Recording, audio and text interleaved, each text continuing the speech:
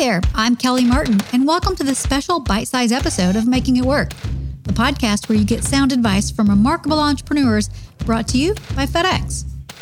This isn't a new episode, but a bite-sized edition of the best bits of Season 3, Episode 1, where our entrepreneurs talked about finding and keeping the best people.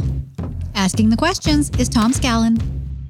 By putting a whole lot of emphasis on culture, small businesses are able not only to find good people, but good people that stay. That's what entrepreneurs will tell you anyway.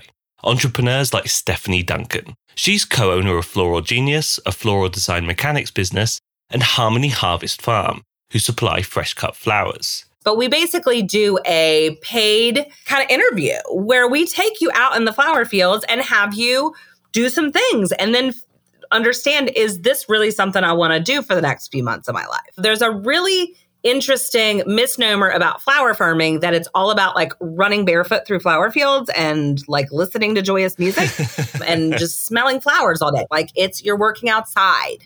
It's hot. There's bugs. You might see a squirrel. I hope you're not afraid of squirrels. And that is what we do here. And it's a lot of work and it's hard work. And we are right here beside you. But hang on, because it's going to be a crazy ride.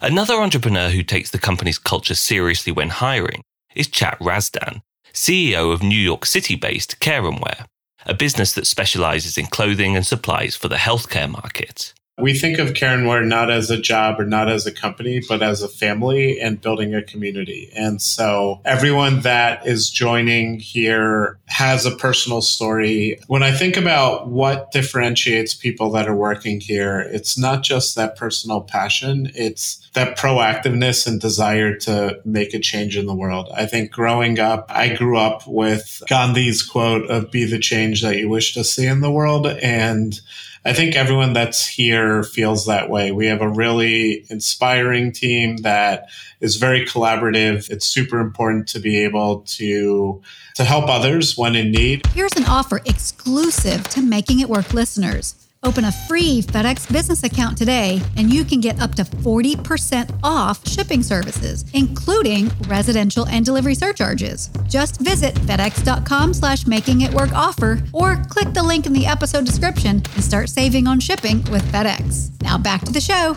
So, spoiler alert, all of the entrepreneurs I spoke to when hiring value their company's values. No exception to that is our next entrepreneur, Krista Cotton, CEO of El Guapo Bitters, a New Orleans non-alcoholic bitters manufacturer. She has one golden rule. If you want to work for El Guapo, you have to be the right personality fit. We're still pretty small. We don't have an HR department. So it all starts with one conversation. But I do believe in hiring slow and firing fast. I think that the personality fit and being cohesive on the team is so important. We do peer interviews. We do interviews with me. We make sure that personality fit is important, but also job role fit is important. People think the spirits industry or spirits adjacent industry is very exciting.